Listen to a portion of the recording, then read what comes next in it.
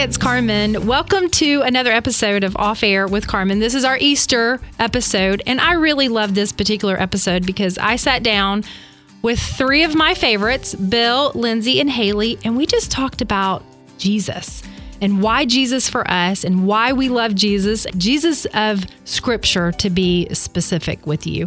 And one thing that you're always going to get from me is you're going to get honesty. Here's the why behind the why. A couple of years ago, more than a couple of years ago, Bill and I were actually at Passion, and Beth Moore was talking, and she said this. She goes, "You're going to see a generation of Christians who will set aside Scripture in order to be more like Jesus." And I got to be honest with you, I thought that was the craziest thing I'd ever heard. But sadly, we're seeing that played out in culture today, and it sounds a little bit like this. This is who I believe Jesus to be. Or Jesus wants me to be happy, and there's almost this rubber stamping of whatever makes us happy, whatever our truth is, that Jesus is just kind of our hype boy to say, yes, you do you. Well, that's not the Jesus of Scripture, and that's not the Jesus that we're celebrating this weekend, Easter weekend. So I hope you'll lean in and listen to my conversation with Bill, Lindsay, and Haley. I will say this, we're going to reference quite a bit a Bible study that we've been doing together by Paige Brown. And even though that study's not available anymore right now on video, we are going to have links to some of the conversations that we had about the Bible study as we were doing it. It really was life-changing for all of us. But here's what I want you to know more than anything. Jesus loves you. He died for you. He wants a relationship with you. And at the end of the day, it's going to come down to this. You either hold Scripture in high view or low view. And for the four of us, Scripture is it. It is the Word of God. Here's my conversation.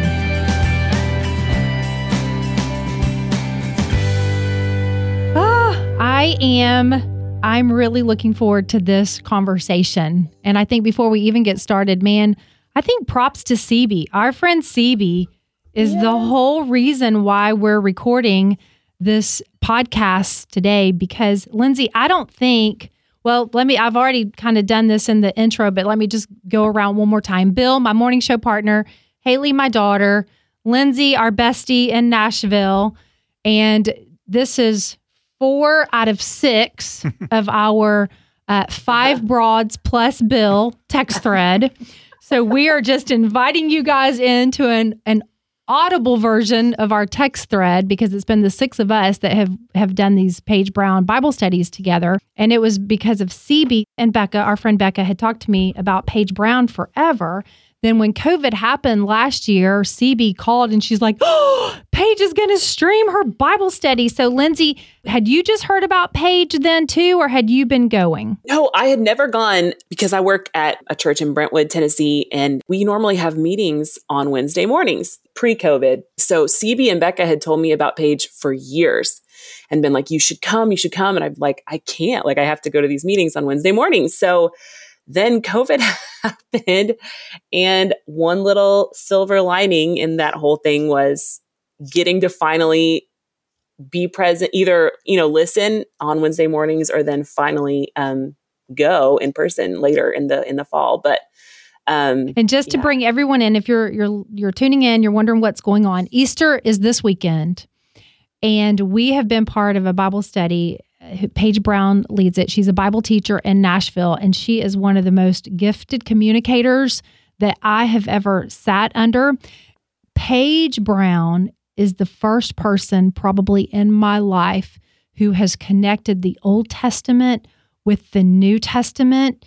It's a Bible overview, but has shown me through Scripture how the whole thing has never changed. It's been God's pursuit of us, God pursuing us and trying to show us how much He loves us and wants us.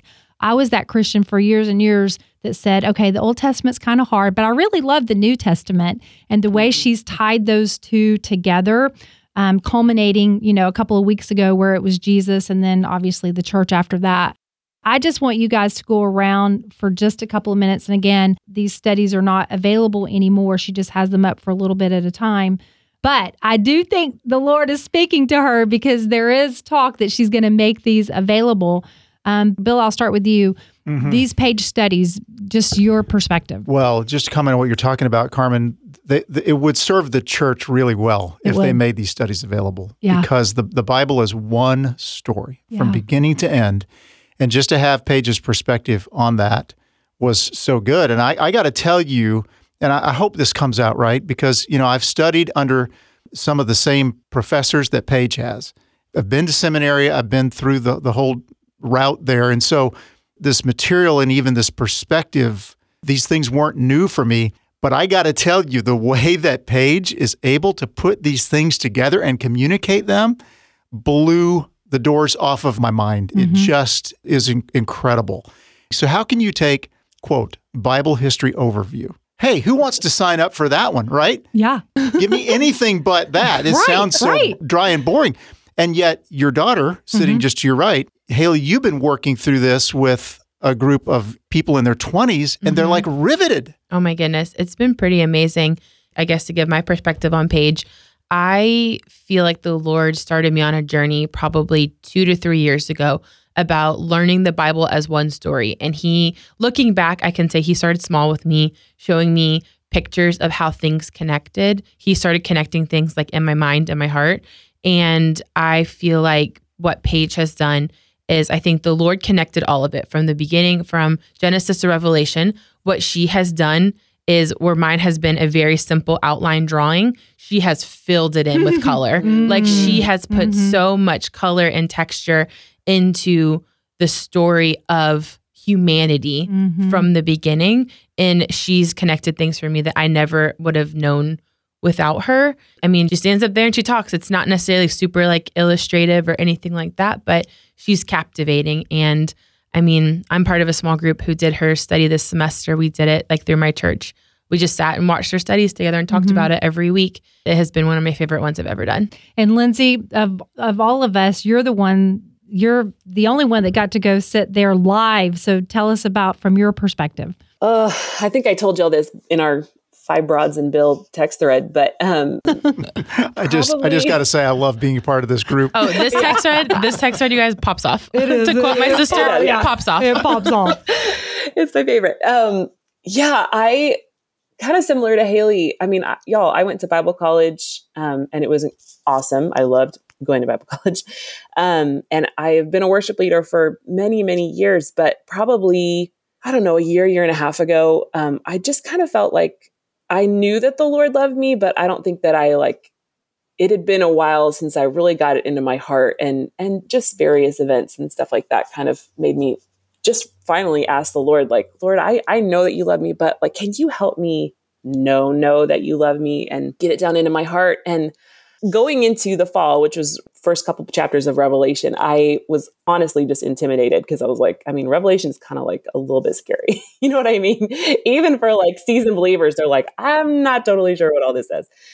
And I never thought it would be the letters to the churches in Revelation and then Bible history overview that convinced me of the Lord's love for me. But one weekend, I just was sitting there and we were still in the Old Testament. Paige is just, like Bill said, she's so I think, anointed and skilled at putting pieces together and connecting things from the Old Testament to the New Testament and helping us understand, like, the Lord has been pursuing us all along and been faithful and forgiving and faithful and forgiving and faithful and forgiving and pursuing and pursuing and pursuing. And I mean, it finally just broke through to my heart. And I went up to say thank you to Paige, and tears were like bursting out of my eyes at her. I was like, I'm so sorry. I just want to thank you for helping me finally connect this really, really in my heart. And my heart is like on fire just for the word. And that's what, I mean, Paige, y'all know, like that's what she wants. She wants people to be in the word. And I think that's why we're all here, is there's just been a new passion that's been ignited in us, which is why we're having this conversation. I sent a few of these talking points out to y'all. So I want to know why Jesus, because we're celebrating Jesus. I want this whole podcast to be about Jesus. Jesus, who died on a cross for us, came to be our substitute. I don't want that to be white noise. I don't want us to be so familiar as believers with that story that we're just, Jesus died on a cross, rose again. Happy Easter, everybody. Pass the Reese's eggs. He took on our sin, and we're going to talk about that a little bit later because I'm going to read something that just hit all of us. Yes. But he became sin. We are celebrating this weekend that Jesus actually became sin. Your sin, my sin, Haley's sin, Lindsay's sin. He died on a cross and rose again. Our whole foundation, our whole worldview, our whole faith rests on the resurrection of Jesus, and that's what we're celebrating on Sunday. So, Bill, why Jesus for you, and what difference does he make in your everyday life? First, why Jesus? Why a sacrifice? Because this is a question that I think a lot of people have today. Why can't God, who is supposedly good, just say, hey, I know you're not perfect, but I'm just going to take you like you are. I love you. I want to get close to you. I want you to enjoy heaven. Why can't he just do that? Because my friends do that, right? So we forget sometimes that the person that we're talking about when we talk about God is other than anything that we've ever encountered. He is holy, he is perfect, he is righteous. And so a couple of things. Sin requires a sacrifice. Sin has to have justice. What kind of God would he be if he did not ultimately guarantee justice? Because we all want justice. Our hearts are longing for that. So sin needs justice. Secondly, we need rescue. And maybe you don't realize that unless you're at the bottom of life, but your heart needs rescue. You've got to have a Savior who reaches the absolute depths of human depravity and where he's willing to go to retrieve your soul and to guarantee it for eternity. And finally, this is the kind of God he is. He's the kind of God who is willing to take this on himself. So God himself provides the remedy, the rescue, the justice in the death of Christ on the cross. That's what it is. That's how significant this is. And why Jesus for me, Carmen? Because there is no other way. There's nothing else in all of human philosophy or religion that offers this way, where the God who demands righteousness and holiness actually pays the price. I don't want to use that term because for some reason the idea of paying the price, it doesn't ring as true to our generation as it did to previous generations. But God himself takes on the weight of it. Maybe that's a good way to say it. He takes on the weight of all of the things that separate me from him, and he fixes it. And I don't know any other religion or any other philosophy of life that offers that. And when I got that, like Lindsay was saying a few minutes ago, when that became more, and when you said white noise, when that became more than just religious speech, and it became something that I felt in the depths of my soul, and then the Bible, the Word of God, explained it to me, everything changed. Everything changed. And it hasn't ever unchanged. What about you, Lindsay? Yes and amen. Why Jesus? I mean, I've gone back to so many times Peter and Jesus talking in Mark 8. Peter is like my Bible boyfriend. It occurred to me one day reading Mark chapter 8, and Jesus asked Peter, "Who do you say that I am?" Like, that is the most important question in the entire Bible, and the most important question of our entire lives is, who is Jesus? He either is who he says he was in Scripture, the Son of God, come to save the world, laying down his life, establishing a new covenant. He either is that, or he's a crazy liar. I think so many people, especially in today's culture, think of Jesus as this like sweet, kind of like maybe an activist, and like he's like your buddy and your homeboy and like, you know, whatever. I mean, I had that shirt, but he either is, like Bill was saying, the holy sacrifice necessary to bridge the gap between a sinful humanity and a holy God who cannot accept sin, but who wants us in relationship with him. And so he's gave his only son, Jesus, and who willingly laid down his life for us. Or he's just crazy. Like, he's a crazy person. You cannot take him halfway. So, I mean, there is no other God in all world religions that laid down his life for us. And kind of like we learned a couple weeks ago with Paige, like no other God indwells us in the Holy Spirit. You know, like we have the living God who raised Jesus from the dead inside of us as believers. That is the power that lives in us. And there is no other religion that does that. This is God loving us so much that he came down to earth for us instead of making us earn our salvation or be good people, or what is the standard for that? Who says that, you know? I know there's someone that you're mentoring right now, what would you say to them? Because we all believe everything that Bill said, everything that you just said, and I'm sure Haley's going to echo it in just a couple of minutes. To bring it down to just sitting at a coffee shop with someone, how has Jesus made a difference in your everyday life? And Lindsay, getting up, your 2 little boys, taking them to, school, cooking dinner, husband Mark, how has Jesus made a difference in your everyday life?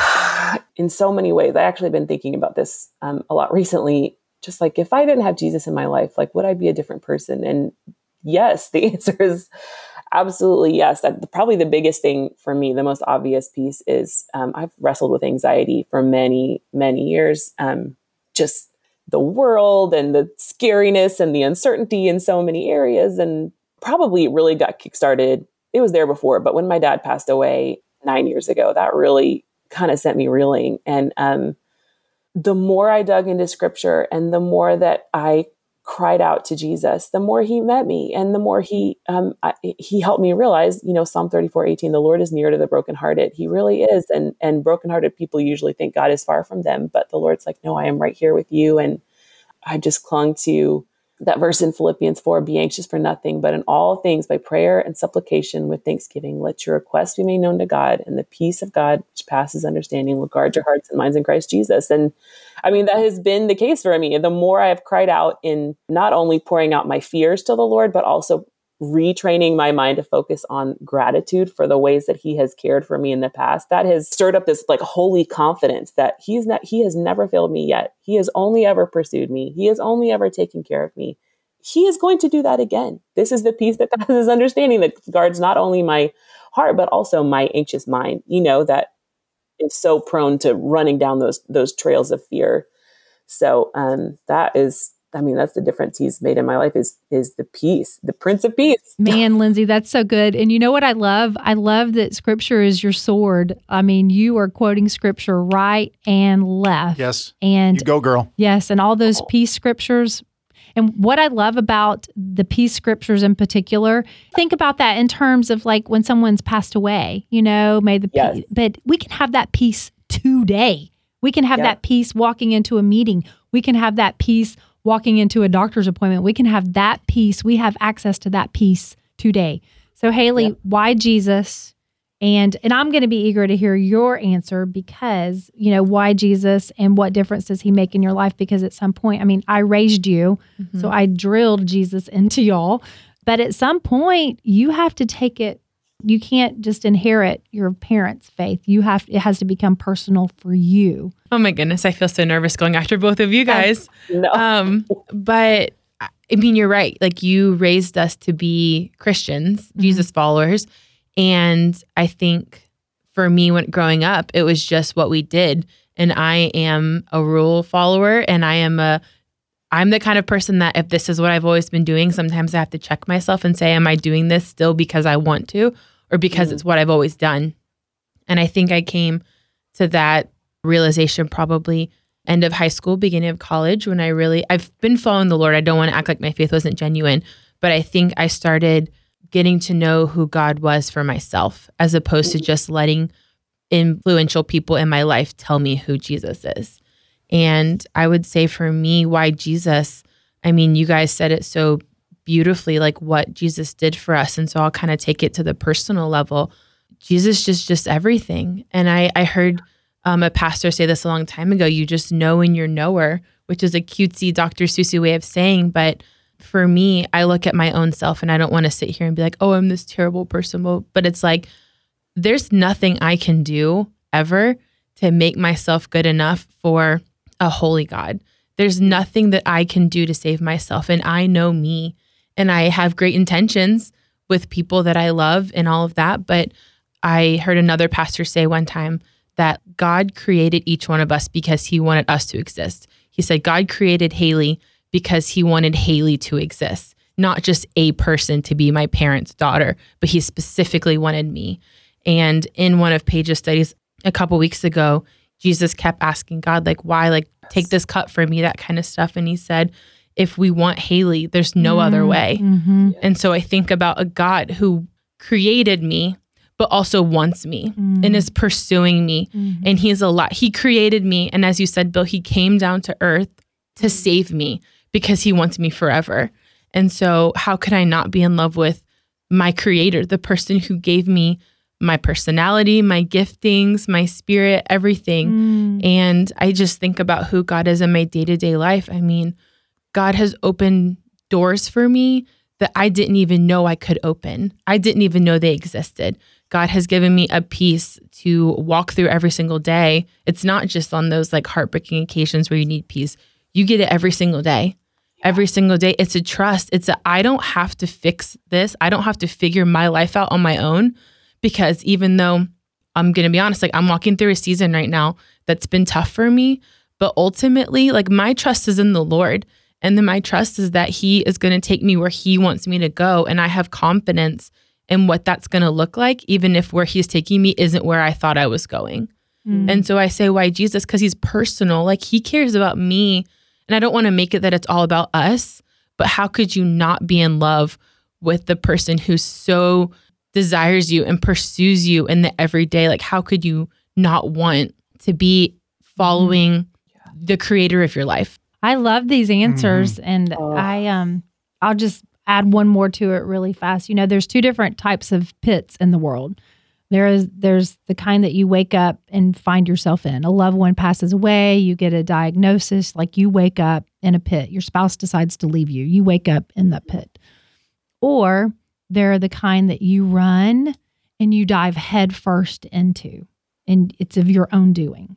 I'm the chief of the second one, where I can remember when I had my crash, and you know, I've been very open about my story. My father was an alcoholic. He passed away in jail. I was 4 months pregnant when I got married. That was not in the right order. Pete and I almost divorced, which is so great. I'm recognizing now that all three of you were there just a month or so ago when we renewed our vows. But I can just remember when you are in a pit, especially a pit of your own making, and you don't even know where your next breath is coming from. And just, Lindsay, you go back to that peace that passes all understanding, and you cry out to the Lord, because I did have a relationship with the Lord. I just turned my back on him. And that scripture is so true, where he will reach down into the mire and the muck, to the pit, to the dirt.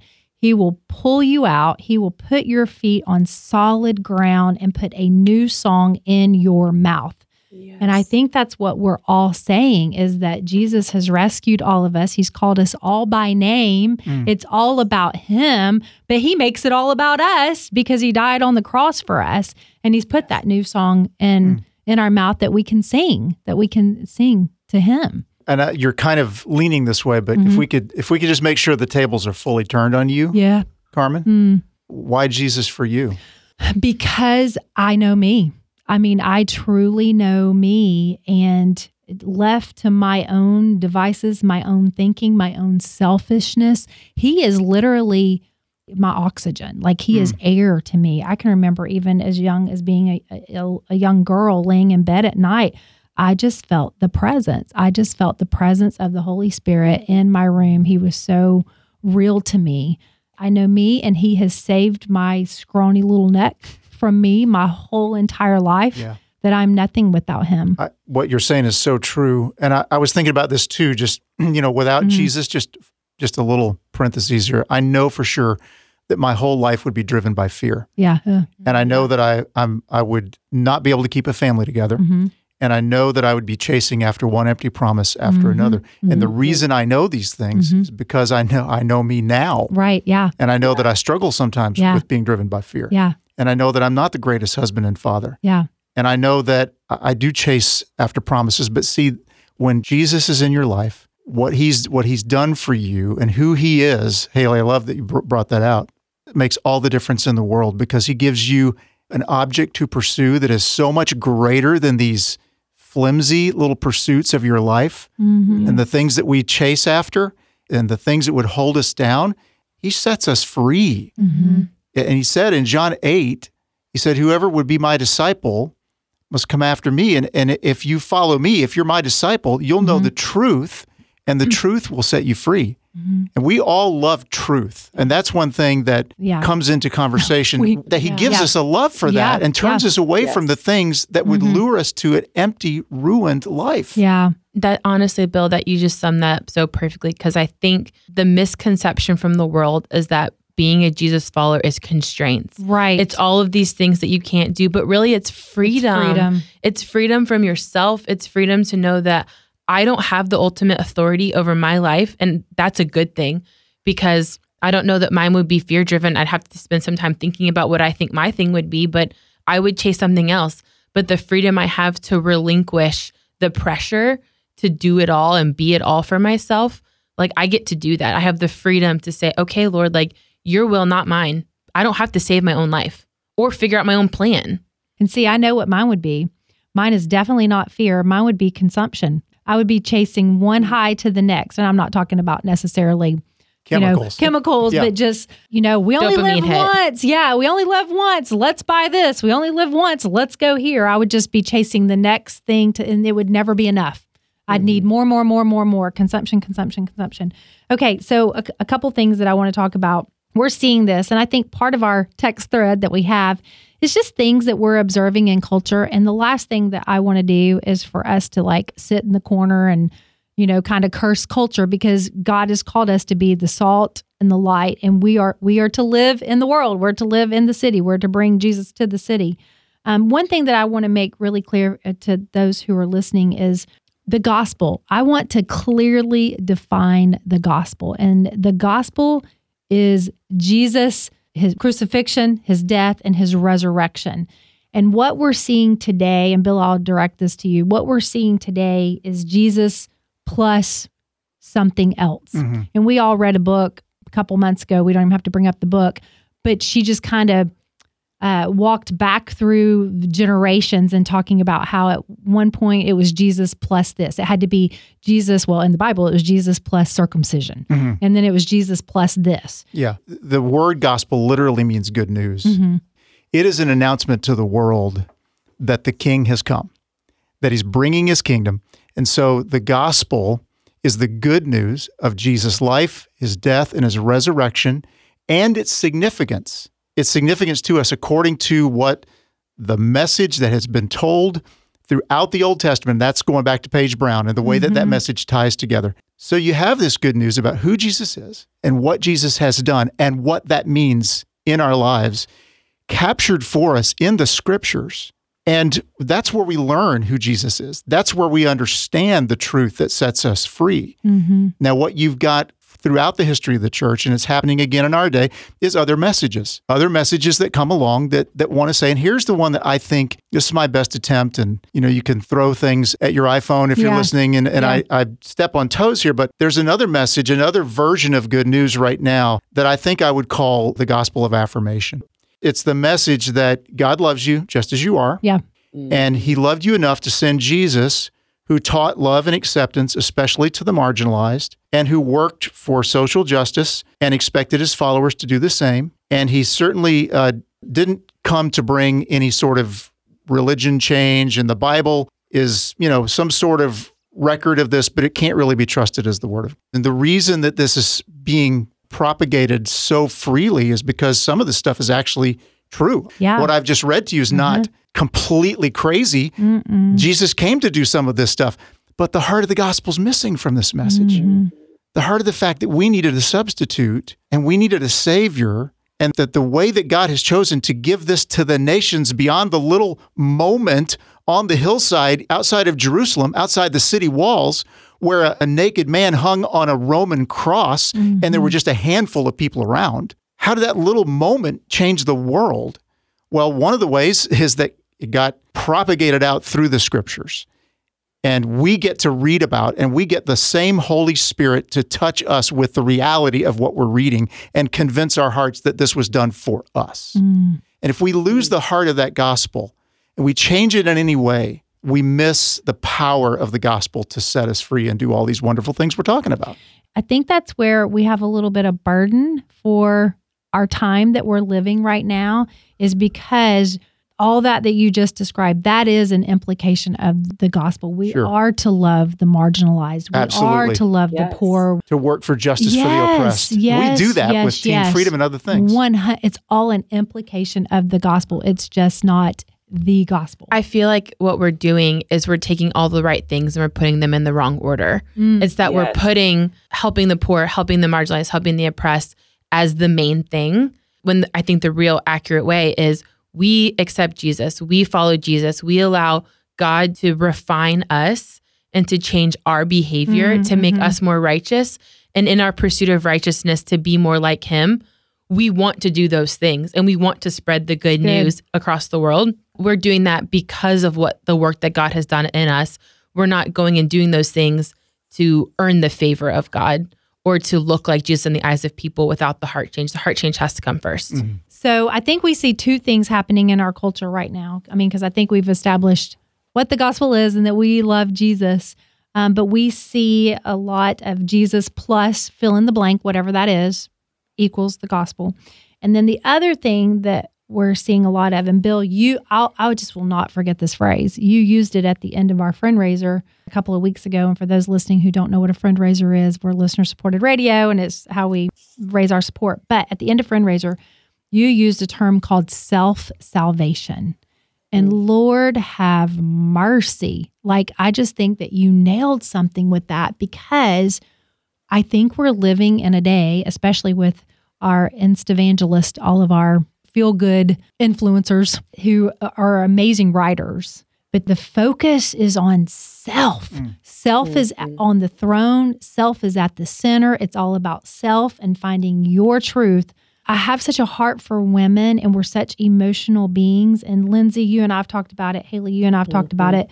You know, we know who some of these Instagram folks are, these Instagram accounts, and we go and we read we read what they write, and they're really good writers. And being such emotional beings, it's like, oh, yes, I'm going to do that. I'm power and fierce. Don't forget fierce. And yes, I can be fierce.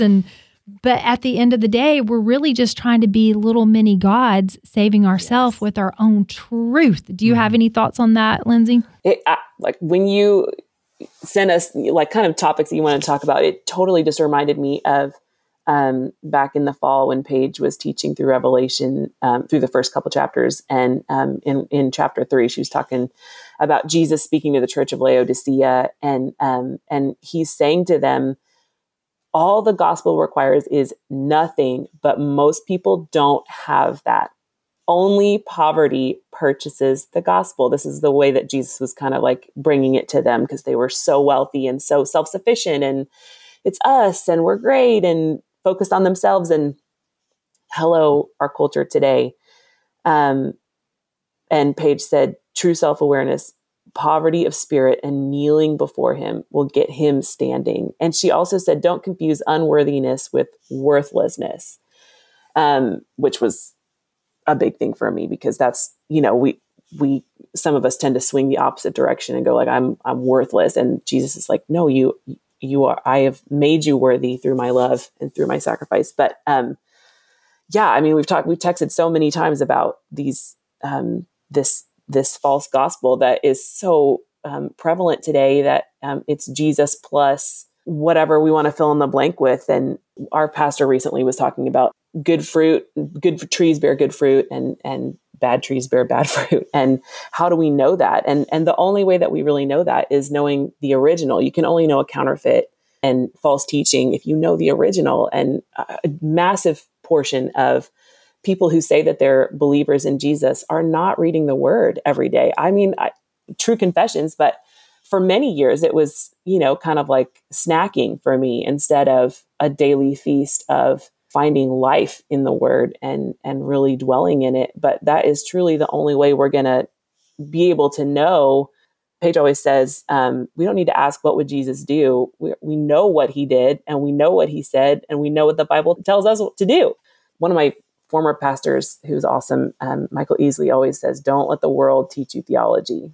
Today, the world is always like, Jesus would probably do this, and Jesus would be for this thing, and it's the gospel plus this. It's, these things are we get it into our hearts that these things are going to save us, and we get so focused on that instead of just dwelling on the gospel. And just like Haley was saying, like, let it pour out of that. Let the love for the marginalized and the poor and the underprivileged, like, let all these things pour out of that first, our focus on our love for the Lord and the gospel, and reveling in that, and not letting the world tell us who Jesus is, but knowing him for ourselves. I think that that's part of what makes it so tricky, and that's where Satan is so good, is because there's Jesus sprinkled in. Self is at the center, but Yes. Jesus is just your little hype boy who's going, good job. You're saving yourself. Way to go. And, you're so empowered. And That's a good way to put it. yeah, it truly is. Yeah. Way to go to save yourself and you direct your ship. I don't think it would be possible to have this unless we had a culture like this where we're so prosperous. Right. It's We have true. What Lindsay so just much. said. Yeah. And people who look at us and say, criticize us for the wealth and the capitalist, society that we have, there's some real teeth to that, because without some of this, you can't create a gospel of self. So self is one of the idols of our culture right now. It kind of, in my mind, works like this. You go and discover yourself, and then you demand that all reality bow to that discovery. Oof. Right? Yes. All reality has to conform to who you are on the inside and who you feel you are on the inside, whatever that is. Then all reality, no matter what, has to come around to that. Just contrast that with the way that Christians really discovered who they were in Christ. It was through things like this, and I have a couple of scriptures. Whoever confesses that Jesus is the Son of God, God abides in him and he abides in God. That's a completely different way to go about sort of understanding the basic things of truth and reality and who you are.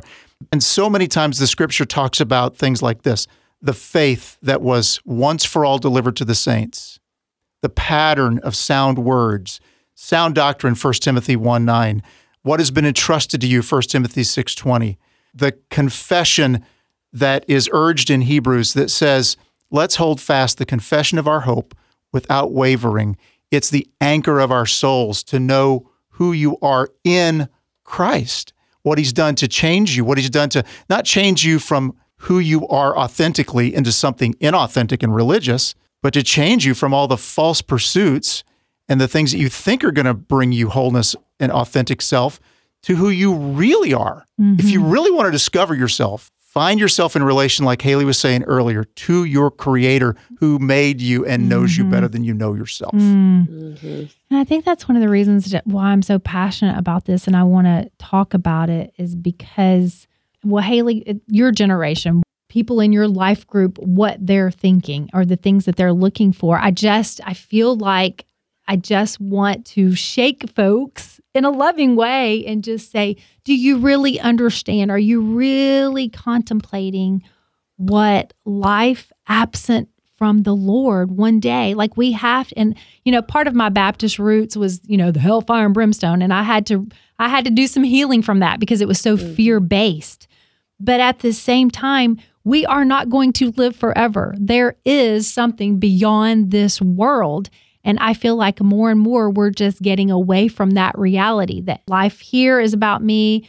Whatever I want my life eternally to be, I'm going to get to choose. Like people are not thinking about this. They just have these nice, warm, fuzzy thoughts. And I want people to contemplate this. Am I getting too No, come on, girl. preacher girl yes, here? girl. This is our text thread. Yeah. In real life, it truly is. But I want. What's We usually a just sending statement little like that? flame emojis. Yeah. No, literally, it's a statement like that. And then it's like 10 of us doing like the fire emojis, 100 hands up, like, yes, queen. I just see all these influencers on Instagram who are just power to self. And here's the scripture that comes to my mind. You're leading the sheep to slaughter. You're leading the sheep to slaughter. And it's like, guys, Jesus loves you so much. And then sometimes I'll get into an argument with Jesus. Bill hears about it all the time. It's like, sometimes I feel like the Lord just needs a better PR plan. You know what I mean? It's like, and I'm teasing. But like your generation, Haley, they didn't grow up going to church. You're more of an unchurched generation than we were. So do you have any thoughts about that? I have so many thoughts swirling right now. I heard this quote. I'm probably going to butcher it. I've heard it several times lately, though, and so it's really stood out to me. But basically that, like, if the enemy can't get you to sin or can't get you to do whatever, he'll get you distracted. And I think I go two places with that. One is just distracted in daily life. And so that we, like, forsake our spiritual rhythms that we should be doing. We let those go because we're distracted by our everyday life. But I think as a culture, we, like Bill said, like, we are so affluent overall as a culture, and we have so much, we're a consumption-driven culture. There's more at our fingertips than there's ever been before in terms of entertainment. And so we're distracted by like the short-sightedness of like, we don't look at eternity as eternity. We are distracted we don't even look at the end of our life because we're so distracted by what's immediately in front of us. And I think my generation, millennials, we've grown up with a million things to do, a million toys to play with. And so we don't even know how to look beyond what's immediately in front of us. And one of the things that I have been just thinking about a lot recently is, what do we know about the Bible and what do we know to be true about God? And I would say for my generation, it's not that much unless you're actively doing the work. I love what Lindsay said a few minutes ago about snacking versus feasting. That's good. Because I think we have this mindset. My generation, I see it all over, this mindset of, there's a literal app, don't download it. It's called Sprinkle of Jesus, where you just wake up in the morning and you get your sprinkle of Jesus. There's an app? There's an app. Don't download it, because some of the things that people have told me about, I've never downloaded it. Couldn't be less true. And so I think we look at our relationship with God as I wake up. I do my quick little, 5-minute Devo. 5 minutes is better than no minutes. And then we get in the shower and we start our day. And my sister's actually the one who told me this example. But I think a lot of times we look at relationship with Jesus as, like, here's my sheet of notebook paper with all my lines, and here's my checklist. Wake up in the morning, Jesus time, then coffee, then I go to the gym, then I go to work, then I go hang out with friends. We look at it as a checklist, when in reality, our faith is the piece of paper that all of those things are written on. And everything that we do has to be through the lens of our faith. It has to inform every part of our life, our daily life. And to be a follower of Jesus, it means we have to be all in. But I think we like the nice, sweet little high that we get from a feel-good devotional. And we don't want to do the work to really know Scripture and to really know the Bible, because it's hard or it's confusing or we don't like it. Fill in the blank, whatever reason. We just don't even know that there's access to know more than what we know.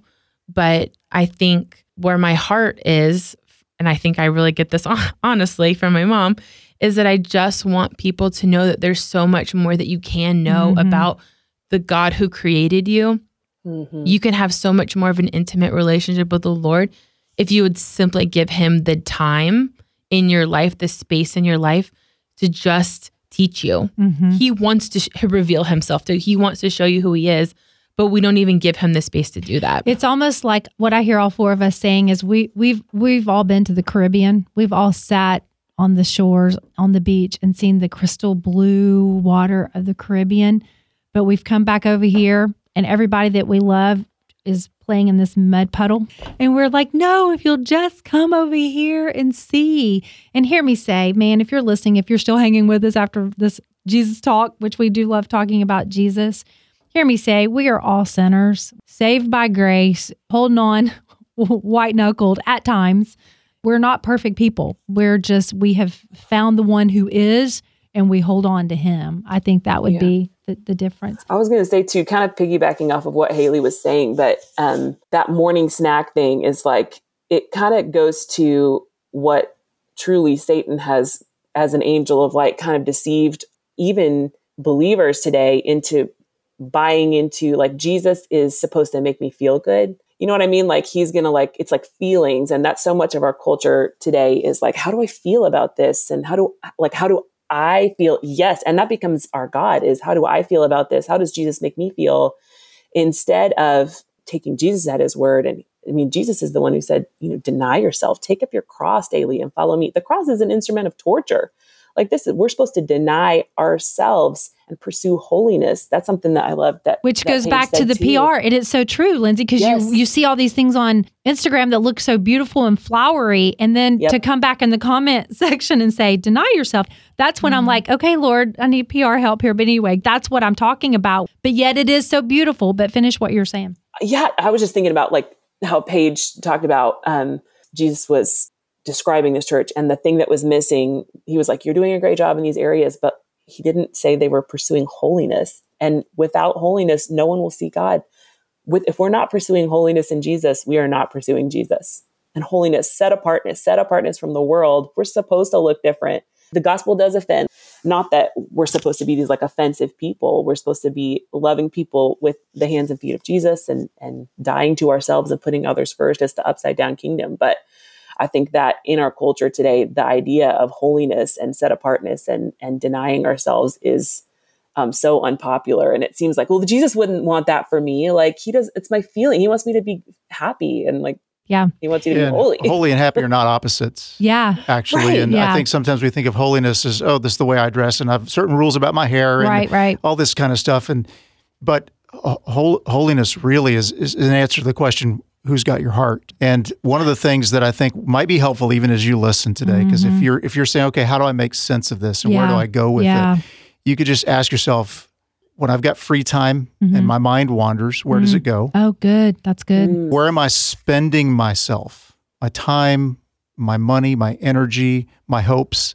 What am I investing my hopes and dreams in? When I struggle or when I am fearful, where does my heart run? When I fail, where does my heart go? And enough of these questions and self-reflection will reveal what your ultimate is. Is your ultimate Jesus Christ or is it something else? And we all struggle with these things. There are times as a committed Christian that my heart runs to places it should not run. Carmen, you're so right. We're so far from perfection in this life. When he comes back, and he will in time and space and history, bodily, that's his promise. Yes. When he comes back, we will be changed when we see him. And all the struggle against sin and all the struggle against the injustices of this world will be put away. And his kingship fully revealed. That we long for that day. But where does our heart run right now in the interim? When we are still struggling with our sinfulness, when we're still struggling with a world that's so broken and messed up. It's got to be, your hope has got to be placed in him, and faith is the way to do that. Simply trusting him. And I had this thought 2 or 3 times. The church has always defined faith like this. Faith involves 3 things. Knowledge, you got to know something. You got to agree with something, and you have to put your trust in something. And so faith involves, like Haley was saying, you've got to know enough about who Jesus is from the Bible to know what your object is of faith. Secondly, do you agree with this? Is this something that you would say, yes, I believe that Jesus Christ is who he says he is. He did what he said he did. He is but then the last part of that question is he going to be yours? Is he going to be your Savior? Are you going to put your faith and trust in who he is and what he's done according to the scriptures? That's real biblical faith.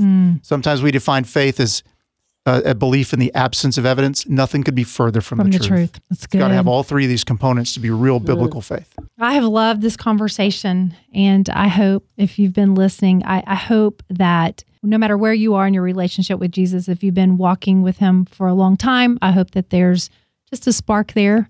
If you don't have a relationship with Jesus, I hope the Holy Spirit is wooing you right now.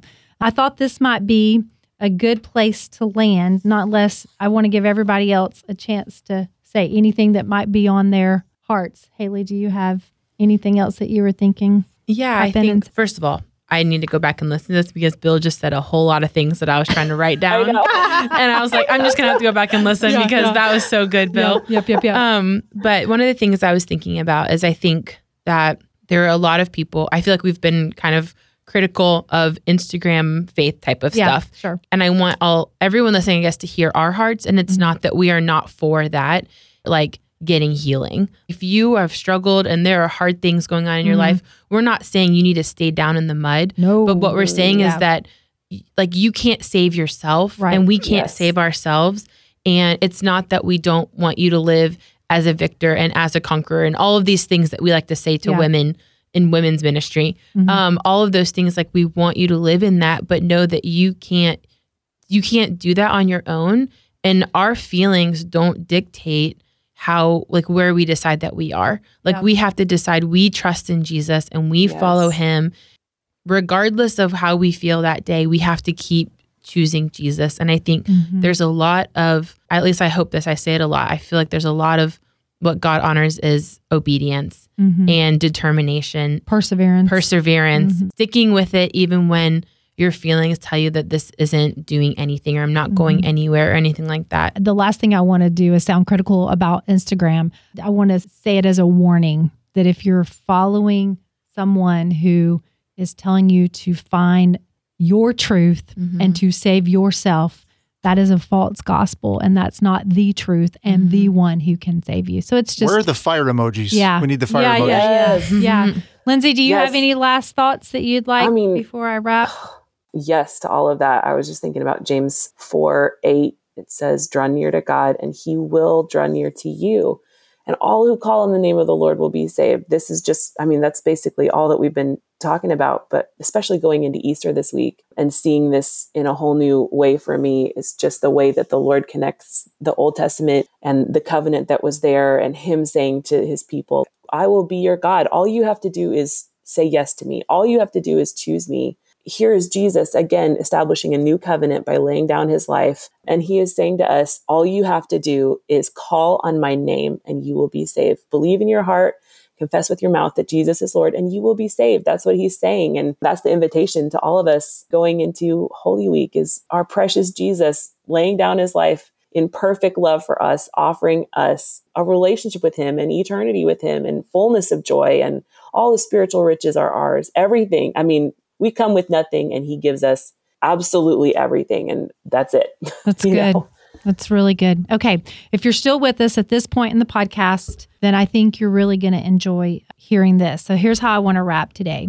First, I want to read the scripture passage, which I have read 50 million times my whole entire life. But after Paige's study a couple of weeks ago, there's one word that is totally different for me now. But 2 Corinthians 5:21, God made him who knew no sin to become sin for us so that in him we might become the righteousness of God. And I think my whole life I've always known Jesus died for my sins. He died for my sins. He died for my sins. He died for my sins. He died for all of our sins. But after Paige read this, and I'm going to read a passage here from a book, the word become or became, he became our sin. He became our sin. He didn't just die for our sins. He became our sins. And in all of my 50 years, I'd never heard it quite like that. So there's a book called When God Weeps, and it's by Johnny Erickson Tata and Stephen Estes. And Paige, who we've talked so much about in her Bible study, she read this. I just want you to hear this, and this is how we're going to wrap. They lift the cross. God is on display in his underwear and can scarcely breathe. But these pains are a mere warm-up to his other and growing dread. He begins to feel a foreign sensation. Somewhere during this day, an unearthly foul odor begins to waft. Not around his nose, but his heart. He feels dirty. Human wickedness starts to crawl upon his spotless being, the living excrement from our souls. The apple of his father's eye turns brown with rot. His father, he must face his father like this. From heaven, the father now rouses himself like a lion disturbed, shakes his mane and roars against the shriveling remnant of a man hanging on a cross. Never has the son seen the father looking at him so, never even felt the least of his hot breath. But the roar shakes the unseen world and darkens the visible sky. The Son does not recognize these eyes. Son of man, why have you behaved so? You have cheated, lusted, stolen, gossiped, murdered, envied, hated, lied. You have cursed, robbed, overspent, overeaten, fornicated, disobeyed, embezzled, and blasphemed. Oh, the duties you have shirked, the children you have abandoned. Who has ever so ignored the poor, so played the coward, so belittled my name? Have you ever held your razor tongue? What a self-righteous, pitiful drunk. You peddle killer drugs, travel in cliques, and mock your parents. Does this list ever end? Splitting families, acting smugly, playing the pimp, buying politicians, practicing exhortation, filming pornography, accepting bribes. You have burned down buildings, perfected terrorist tactics, founded false religion, each relishing them and bragging about it all. I hate, no, I loathe these things in you. Disgust for everything about you consumes me. Can you not feel my wrath? Of course, the Son is innocent. He is blamelessness itself. The Father knows this, but the divine pair have had an agreement, and the unthinkable now must take place. Jesus will be treated as if personally responsible for every sin ever committed. The Father watches as his heart's treasure, the mirror image of himself, sinks, drowning into raw, liquid sin. Jehovah's stored rage against humankind from every century explodes in a single direction. Father, Father, why have you forsaken me? But heaven stops its ears. The Son stares up at the one who will not reach down or reply. The Trinity had planned it. The Son endured it. The Spirit enabled him. The Father rejected the Son whom he loved. Jesus, the God-man from Nazareth, perished. The Father accepted his sacrifice for sin and was satisfied. The rescue was accomplished. So, that is the Jesus that we will be celebrating on Sunday. That is the Jesus that we follow. That is the God-man that became our sin so that we can become the righteousness of God. That's why we follow him. Our prayer as your friends, as we gathered here talking today, is that you just know the Jesus that we know, the real biblical, historical Jesus. Oh my goodness, I hope you enjoyed that episode. And for those of you that are listening on a walk or in your car, you're probably like Lindsay and Haley and I were in the room where we're trying to write down all those questions Bill was asking there at the end. By the way, those are fantastic questions that we all have to answer. So I hope you have a great, great Easter. Subscribe, share this episode with a friend, and I will see you back here next time.